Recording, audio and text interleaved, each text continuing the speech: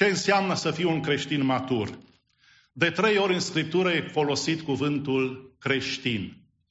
De 2 ori în Faptele Apostolilor și odată la 1 Petru.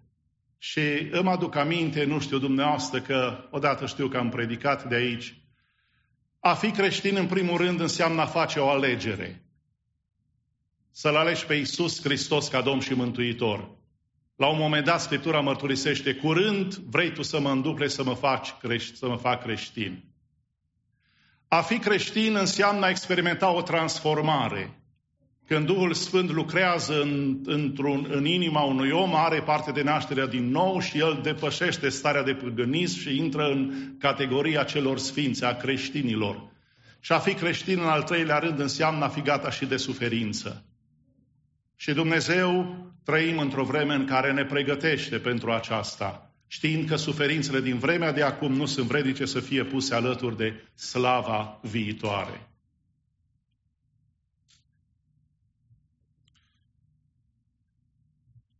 Ce înțelegem prin cuvântul matur?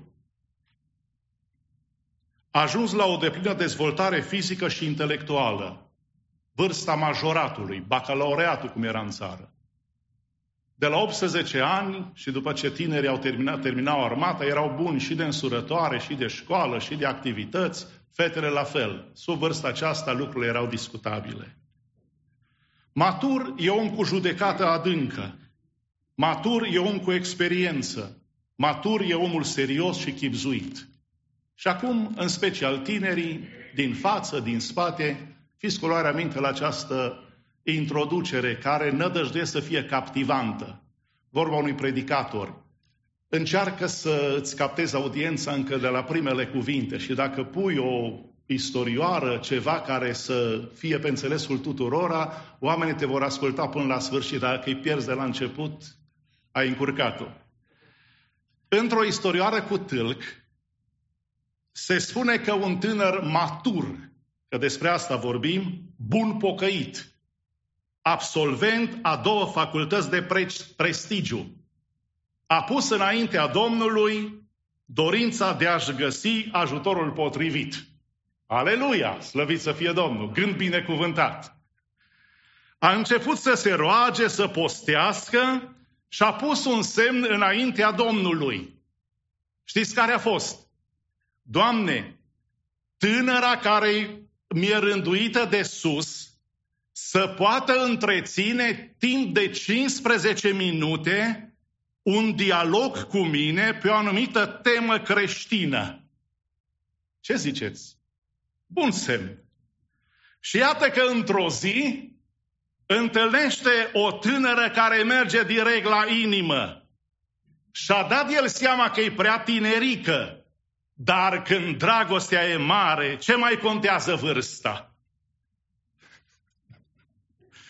Dar, Doamne, va putea ea să împlinească semnul pe care l-am pus? Cele 15 minute de conversație creștină fluentă? Și ce credeți? Cele 15 minute au trecut ca un vis. Tânărul nostru era în al 9-lea cer. Și dacă n-ar fi rugat-o pe tinerica aceea să se oprească după 30 de minute, ea ar fi continuat disertația pe acel subiect cel puțin încă o oră. Și era bucuros tânărul nostru că Domnul i-a împlinit semnul. De observat că acea tânără nu avea vârsta maturității, dar avea discernământ și era matură din punct de vedere spiritual. Ați înțeles? Cine vreți, puneți-o în practică. Îmi aduc aminte că la seminar în perioada comuniștilor a venit la noi un frate păstor din Rusia. Și a venit la capelă să ne țină predica și a prezentat-o și pe soția lui. Blondă, înăltuță, așa, deci se potriveau foarte bine. Și cu siguranță m-am gândit, mai trebuie să fie și pocăită, din moment ce a ajuns soție de păstor. Și știți cum a ales-o? A pus un semn înaintea Domnului, tânăra spre care mă voi duce și o voi întreba, ai citit toată Scriptura de la început, de la Geneza până la Apocalipsa? Și dacă îmi va spune că a citit-o, aceea, Doamne, soția cu care Tu vrei să mă binecuvintezi. Avea el pe cineva la inimă și s-a rugat, s-a dus la ea. Soră, vrem să intrăm într-o perioadă de prietenie, dar vreau să te întreb. Ai citit Scriptura de la Geneza până la Apocalipsa? Păi, frate, am citit pe sărite. Dezamăgit, el s-a resemnat și s-a dus după un anumit timp la o altă tânără. I-a lansat aceeași întrebare. Ai citit Scriptura de la Geneza până la Apocalipsa? Și răspunsul a fost, am citit cu consistență, dar prin levitic și prin numeri, chiar toate numerele acelea nu le-am luat cu deamănuntul. S-a resemnat din nou și a plecat mai departe. Și când a întrebat-o pe a treia tânără, ce credeți? Când a ridicat un picioare în capelă. Ea este soția mea, pentru că prin ea Dumnezeu mi-a împlinit acest semn și când am întrebat-o dacă a citit Scriptura de la Geneza până la Apocalipsa, mi-a răspuns printr-un afirmativ, da. Și asta am înțeles, că voia lui Dumnezeu e bună, plăcută și desăvârșită. Ce ați înțeles, tinerele dragi? Ce ați înțeles, tineri dragi? Citiți Scriptura și aplicați-o.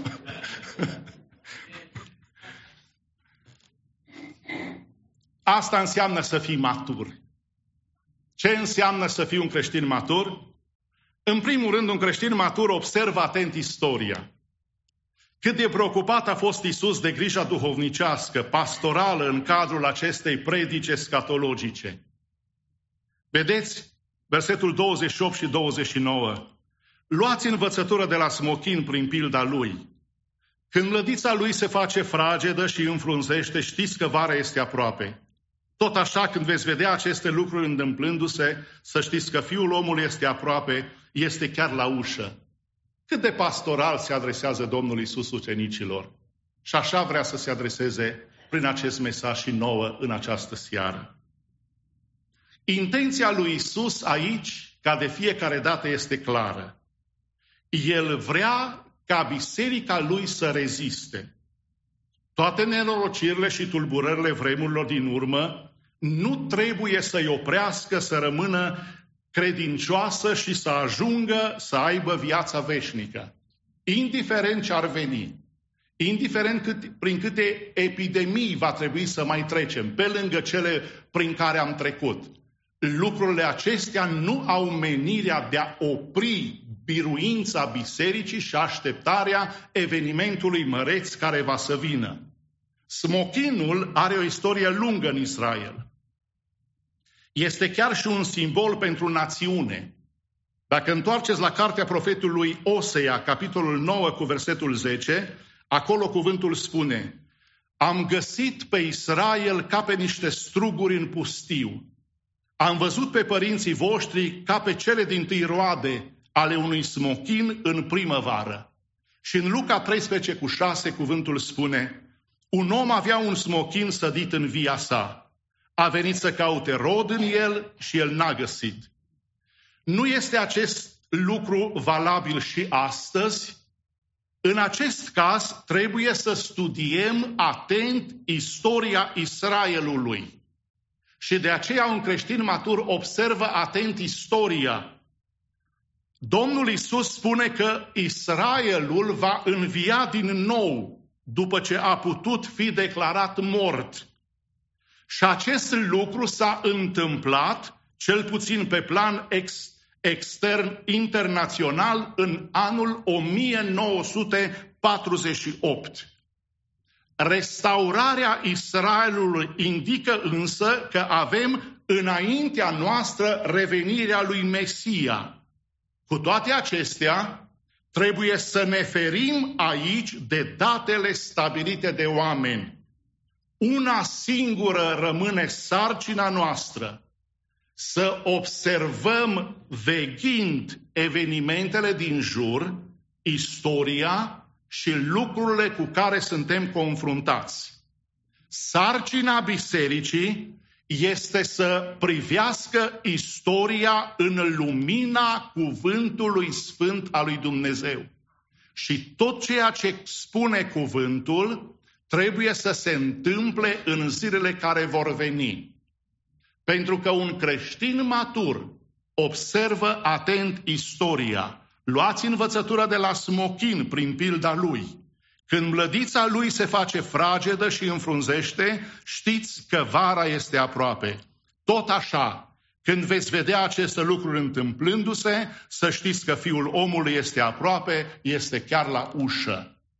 Asistăm nu doar la renașterea statului Israel, ci asistăm la evenimentele prin care această națiune este cercetată. Israelul de astăzi nu mai corespunde Israelului din perioada de început, de debut. Dar indiferent de lipsa lor de necredință, necredința lor nu poate ruina sau distruge încrederea în planurile lui Dumnezeu. Ne spune cuvântul că în partea finală, Dumnezeu în providența lui se va întoarce din nou spre Israel, ca fiind copilul lui întâi născut, și mare parte dintre ei îl vor recunoaște pe Iisus Hristos ca Domn și Mântuitor.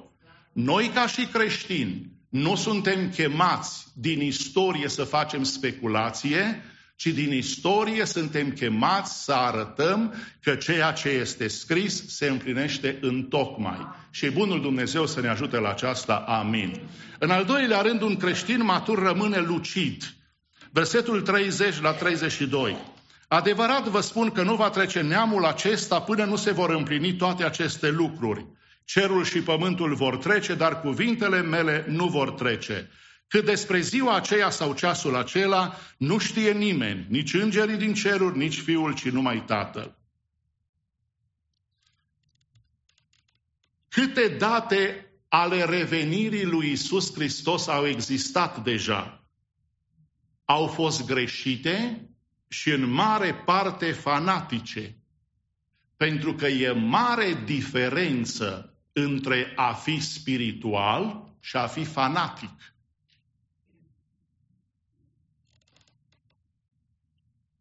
Domnul Iisus ne ajută aici să rămânem lucizi, să nu ne pierdem mințile. De fapt, cuvântul e clar. Când mă rog cu Duhul, dar mă rog și cu mintea. Când se predică în puterea Duhului Sfânt, dar se predică și la nivel de intelect. Rostim cuvinte tangibile. Deci noi, ca și creștini, nu trebuie să disociem mărturia Duhului de mărturia lucidității. Se spune că într-o biserică, și acesta a fost motiv de dezbinare și s-a făcut o altă adunare, tot în aceeași localitate, cu toate că nu trebuia, a fost faptul că un frate în timpul adunării așa zbiera de tare la timpul de rugăciune că ceilalți erau toți tulburați. Și atunci n-a fost altă modalitate decât să facă o altă adunare. Acum, când ne rugăm, e bine să avem Duh înfocat. Dar eu, dacă aș striga pe dumneavoastră, Iisuse, Iisuse, Iisuse, Iisuse, credeți că mă arăt spiritualitatea sau ignoranța spirituală? De aceea, un creștin matur trebuie să rămână lucid. Eu nu mă rog pentru a vă impresiona, ci eu mă rog pentru că Duhul lui Dumnezeu împreună cu Duhul meu sunt una. Și când biserica e în rugăciune, știu să particip, știu să susțin, știu să mă modelez prin mărturia Duhului, pentru ca nu doar rugăciunea mea să atingă cerul, ci rugăciunile noastre ca și congregație. Câte date ale revenirii Domnului Iisus au existat deja? Și Domnul Iisus, de aceea, prin acest pasaj, ne îndeamnă la luciditate. În primul rând, el indică spre ceea ce a rămas veșnic în toată veșnicia lumii, cuvintele lui. Și când nu mai ai cuvinte, lasă ca Dumnezeu să-ți vorbească prin cuvântul lui. Și încă ceva, când mai crezi că Dumnezeu nu-ți vorbește, ascultă-ți inima. Când Dumnezeu, așa, stai într-o stare de nisip, Doamne, nu mai vorbești, Doamne, nu te mai simt. Dumnezeu nu trebuie să fie reductibil simțămintelor noastre, ci simțămintele noastre trebuie să fie corelate cuvântului Lui. Pentru că dacă vom pune vagoanele înaintea locomotivei, așa vor fi și șinele și destinația finală. Nu va exista. Ceea ce trebuie să rămână mereu în viețile noastre este ceea ce este scris. Și de ceea ce este scris nu avem voie să ne depărtăm. Și acestea sunt cuvintele lui Isus. Cine se încrede în cuvintele lui Isus rămâne lucid. Cine nu se încrede în cuvintele lui Isus sau le răstălmăcește, își pierde din luciditate. Domnul Iisus spune că nimeni nu cunoaște data revenirii Lui și a sfârșitului lumii. Da, și observați acum, nu e sciziune în Trinitate, dar dacă așa scrie, așa trebuie să înțelegem. Dacă nici măcar El însuși, Fiul, și numai Tatăl din ceruri, cu ce drept eu aduc niște pronosticuri numai ca să am mai mulți points și mai multe like-uri pe Facebook sau pe mesaje care să-ți bată miile? Cu ce drept? Dacă cuvântul lui Dumnezeu nici Fiului nu-i arogă acest drept. Și am să vă dau două exemple.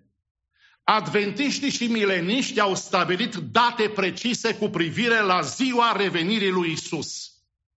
Și bazați pe calculele lor, adventiștii s-au adunat într-o mare sală din Boston, Massachusetts, în noaptea de 19 octombrie 1843, ca să aștepte acolo revenirea lui Isus Hristos. Și-au ridicat toți mâinile spre cer, au început să vocifereze, era o atmosferă, unii au crezut că este cerească, dar n-avea nimic din atmosfera cerului. Și cu toate stăruințele, cu tot ce se întâmplat acolo, Hristos Domnul n-a venit. În loc să-și dea seama de greșeala făcută, au schimbat anul 1843 cu 1874, zicând că trebuie să adauge la această dată și anii pământești pe care i-a petrecut Iisus Hristos, cei 30 de ani. Dar spre dezamăgirea lor, Hristos n-a venit nici în 1874. Mai târziu, Ellen White, care este socotită de ei ca profeteasă inspirată, ca să-i scoată din încurcătură, fără să recunoască greșeala săvârșită, vine și afirmă că în datele stabilite de William Miller, fondatorul adventismului, nu se are în vedere venirea lui Hristos, ci curățirea sanctuarului ceresc de păcatele fiilor lui Dumnezeu.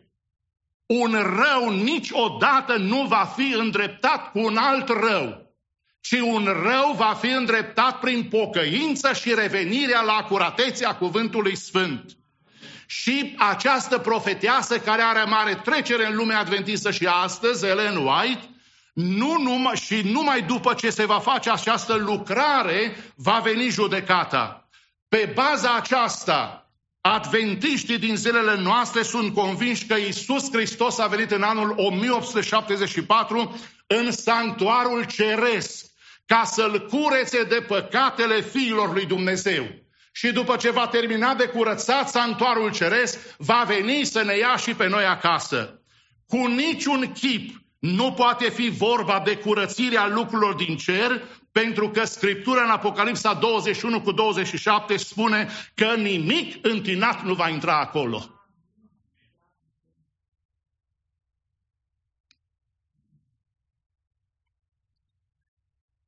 Datele acestea am luat dintr-un curs pe care respectatul profesor și pastor al multora dintre dumneavoastră, fratele Ioan Bonaciu, ni l-a predat în exegeza textelor controversate. Și când l-am recitit din nou, pentru că atunci a trebuit să-l învățăm și să-l știm ca Tatăl nostru, pentru examenele ce ne așteptau, m-am gândit, eu niciodată crescut în Biserica Domnului din Dej, eu n-am auzit afirmații de anul cu tare, anul cu tare, anul cu tare. Și ni s-a spus, pregătiți-vă să fiți gata, căci nu știți ziua, nici ceasul în care va veni Domnul. Să lăsăm la o parte toate speculațiile și să rămânem lucizi. Batjocura și scepticismul lumii nu schimbă cu nimic realitatea că toate se vor întâmpla așa cum a spus el. Dar ce se înțelege prin neamul acesta care nu va trece până nu se vor împlini toate aceste lucruri? Există 3 încercări de interpretare. Prima, Iisus Hristos s-a referit la generația care a trăit în vremea sa. A doua interpretare, Iisus s-a referit la neamul ucenicilor lui care au trăit în vremea aceea. Și a treia interpretare, Iisus s-a referit la neamul evreilor. În acest caz, el ar fi rostit promisiunea că evreii vor supraviețui tuturor încercărilor de exterminare și că vor fi martorii revenirii lui. Susținem interpretarea a treia, care are sens. Poporul evreu este singurul popor care are astfel o garanție de existență. Romani 11, 25 și 26. Fraților, pentru ca să nu vă socotiți singuri înțelepți, nu vreau să nu știți taina aceasta. O parte din Israel a căzut într-o împietrire care va ține până va intra numărul deplin al neamurilor.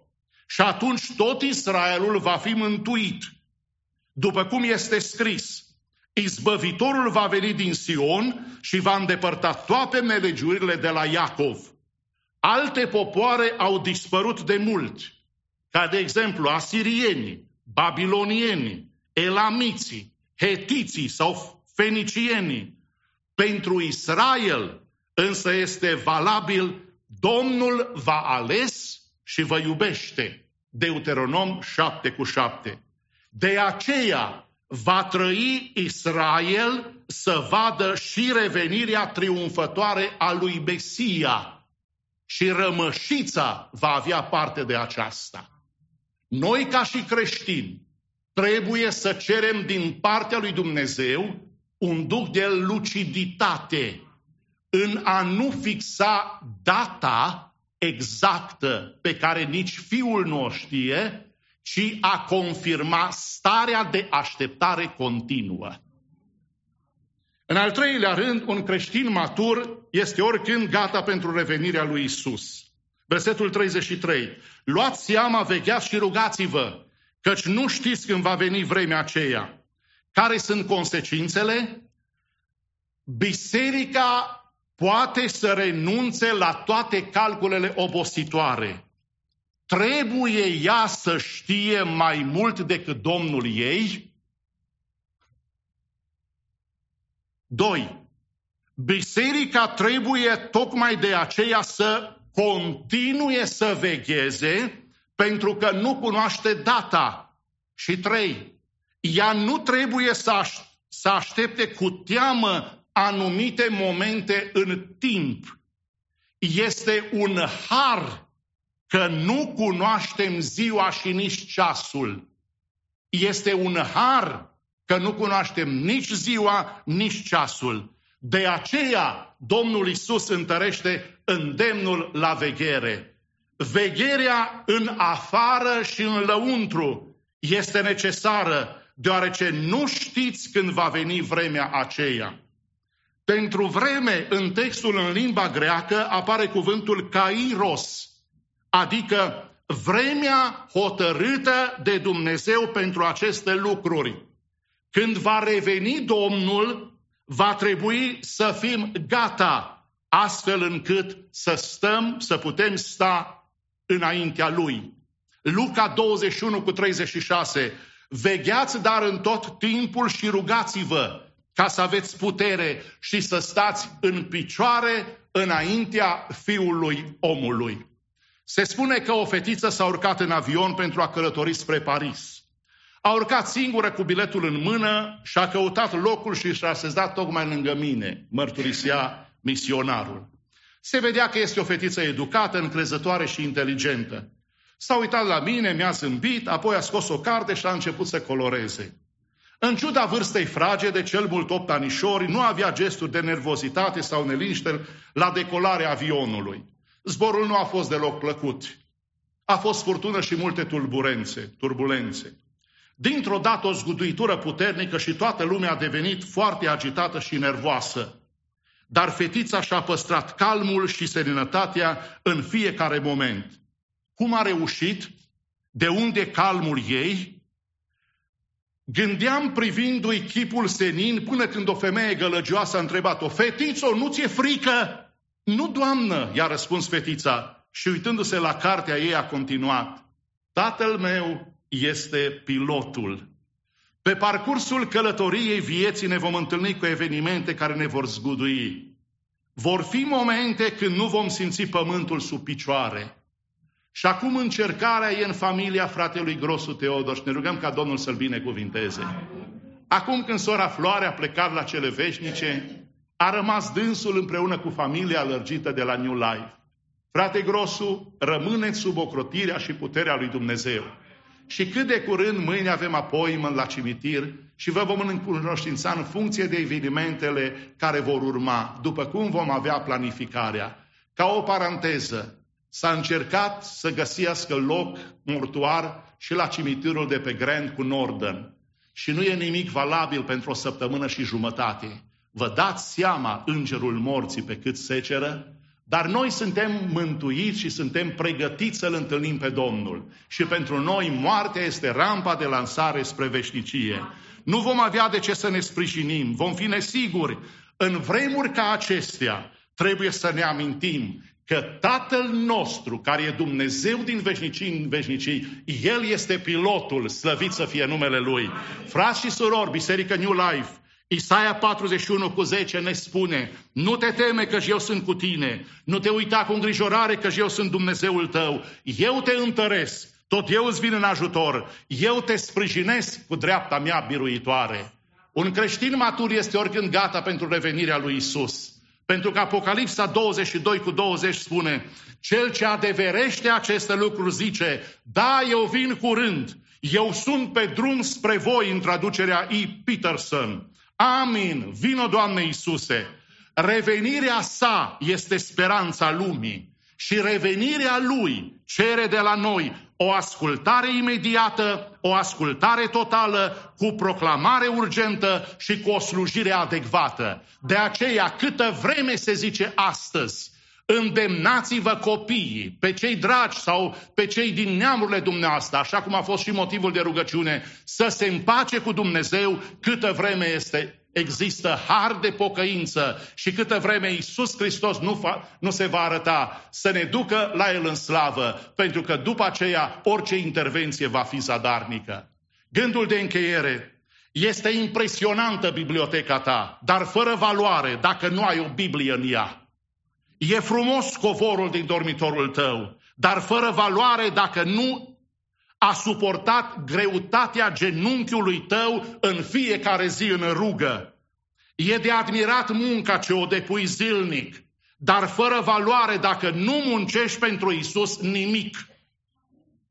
E de mirare cât de multe haine ai, dar fără valoare dacă nu ai îmbrăcat nici măcar un om sărac.